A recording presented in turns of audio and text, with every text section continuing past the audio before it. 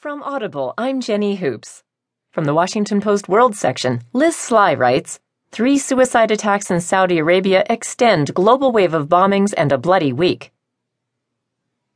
Suicide bombers suspected of links to the Islamic State struck for the 4th time in less than a week, targeting 3 locations in Saudi Arabia in an extension of what appeared to be a coordinated campaign of worldwide bombings coinciding with the Muslim holy month of Ramadan.